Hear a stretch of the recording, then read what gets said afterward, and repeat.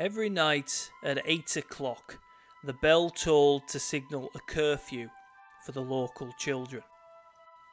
The parents told them that if they stayed out any later, Taggy of the Mist, or the Taggy Man, would get them. After that time, the Taggy Man would roam the streets and lanes and drag disobedient children to his lair up in the fells. The story came from Scandinavian folklore, and no, Cumbria didn't branch out and take over Norway, it's just where we start. Because at one point this county was chocker with Vikings, which means this county is also chocker with stories that get their start in Scandinavia. But it's not just the Taggy Man, who now lends his name to a local pub where I used to nab cheap pints. No, their influence is still alive in some potentially important places. It seems as if the Vikings' first job was to banish the devil from this place. In the parish church there's a stone depicting Loki bound by chains. The rock dates from the 900s and begins a long history of this area's tussle with evil. Aye, the devil's about in Kirby Stephen.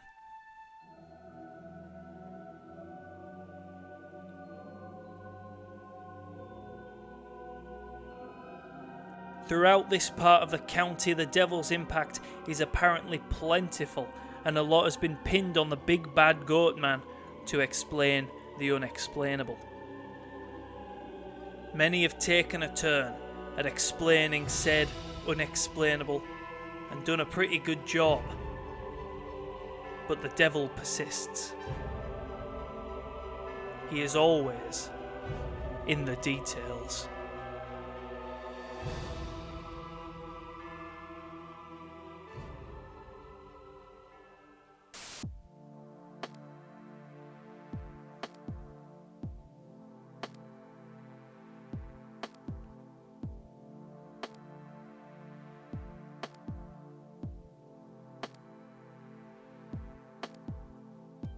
One such impact is his very own mustard mill, installed at Stencrith Bridge. The story goes that the water below cascades with such ferocity and might that the sound it produces cannot be nature alone and must be influenced by dark forces.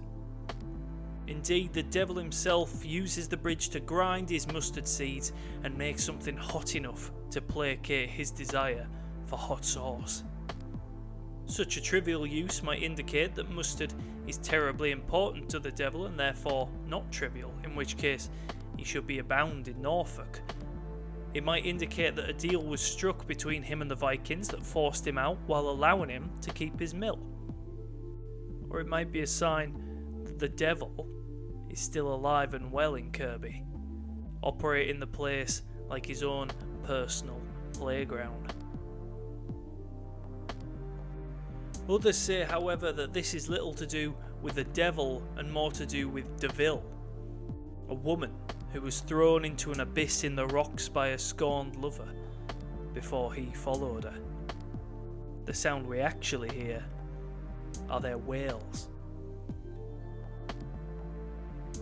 In the rock formations there are also spaces fit only for druid cauldrons, with many believing the druids used the cursed site to perform their sacrificial rites, plunging yet more cries into the hellish hole. But you can avoid a bridge. Maybe you want to head through town on the Appleby Road, but you should still keep your wits about you. Passers-by used to talk of Jangling Annis, the ghost of a drowned prisoner now forever rattling her chains. It was only forever until our own personal avenger, the wise man of Stainmer, came to town, banishing Annis' spirit into a rock, where it resides to this day. But you should still keep your wits about you, because nobody knows which rock it is. As for the wise man of Stainmer, well, he's another story for another day.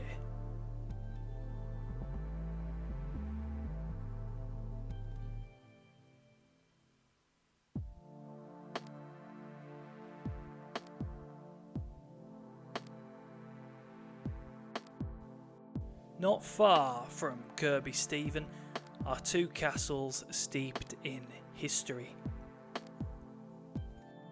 The closest is Lammerside Castle, and locals might not have wanted this to be closer due to what was inside.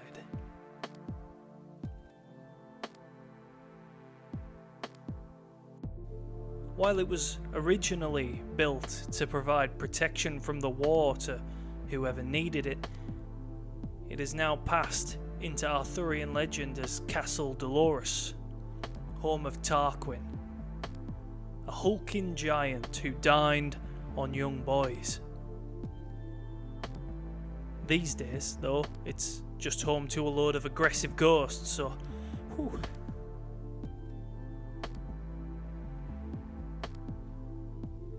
A little further out and you have what is probably the better known of the two, Pendragon Castle. Home of King Arthur's dad, Uther Pendragon. He was a bit of a bastard who ruled through fear and couldn't get the River Eden to fill his moat.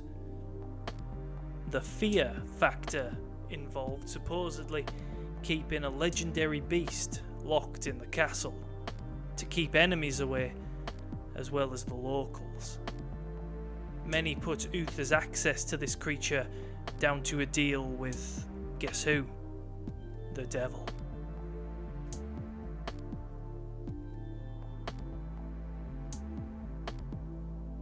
Uther and every other inhabitant of the palace would die due to a poisoned water supply, but it is said that you can still see his ghost galloping along at high speeds, rushing to feed the beast the devil gifted him in exchange for his soul.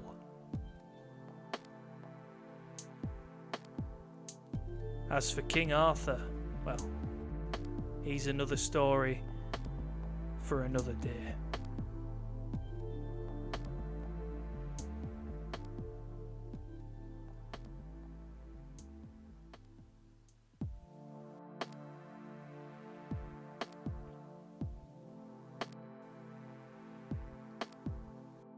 Head out the other side of Kirkby Stephen and you complete the Devil's Triangle with a visit to Crosby Garrett. Their area of affliction is a biggie, and aside from being the whole hamlet, the devil seems to have focused in on a church.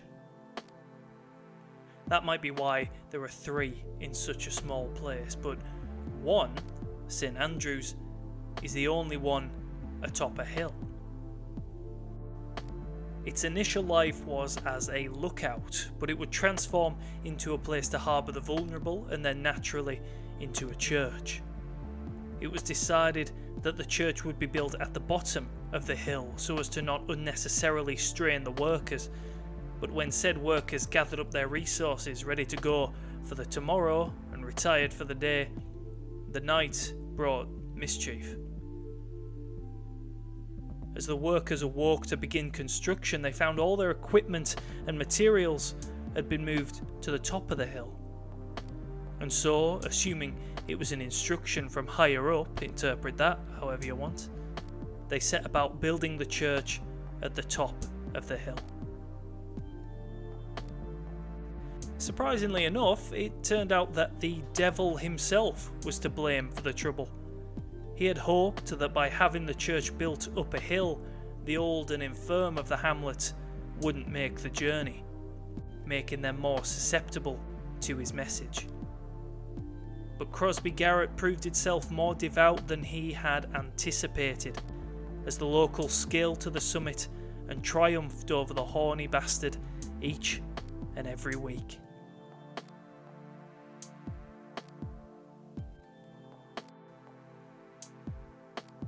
Crosby Garrett is a strange place. In its history, it is immediately shrouded in a bit of mystery because of its name, meaning crosses belonging to Gerard. But no holy man of this name has ever existed in the area. Add in early records of Satanism, as well as the steady decline in the population, and when this hamlet is eventually empty, the devil's playground it may become.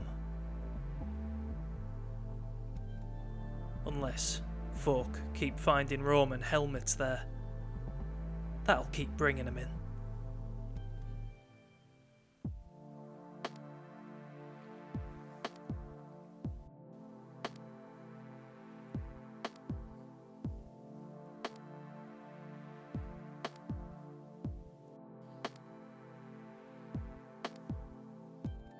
So why does the devil want this place so much?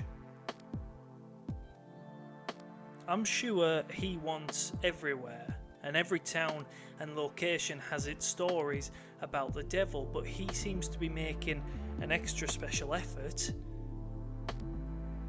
for Kirkby Stephen and its surrounding areas.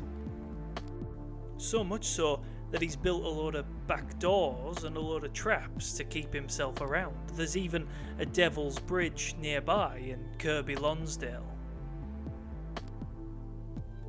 But he continues to be repelled.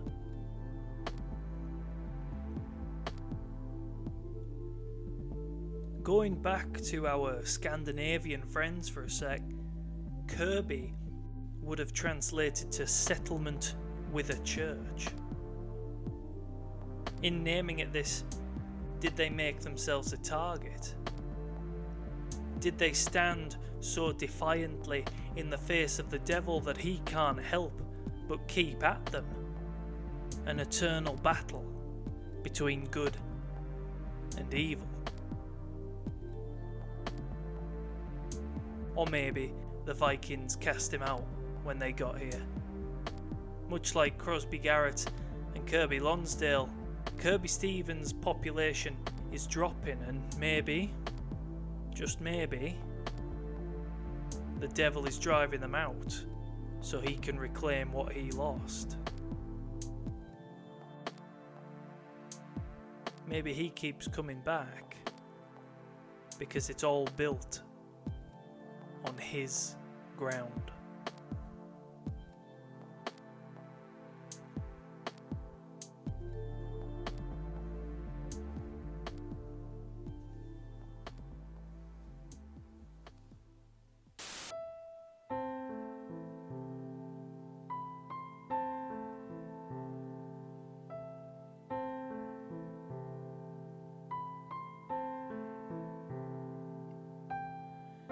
Cheers for listening to the 6th and final episode of Season 1 of the Folklore of Cumbria cast. I'd like to thank my sources, the book Walks in Mysterious North Lakeland by Graham K. Dugdale, and throughout the series The Ghosts of Cumbria by Laurie Kemp. Also the Kirkby Stephen Parish Church, the sites gutenberg.org and cumbriacountyhistory.org.uk, as well as the Taggy Man pub in Kirkby Stephen. The music was provided by Shane Ivers at www.silvermansound.co.uk. Details are in the description. And thank you.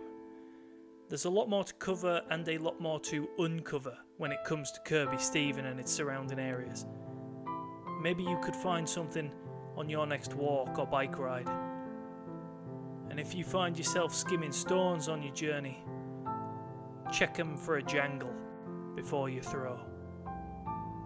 See you next season. Have a good one.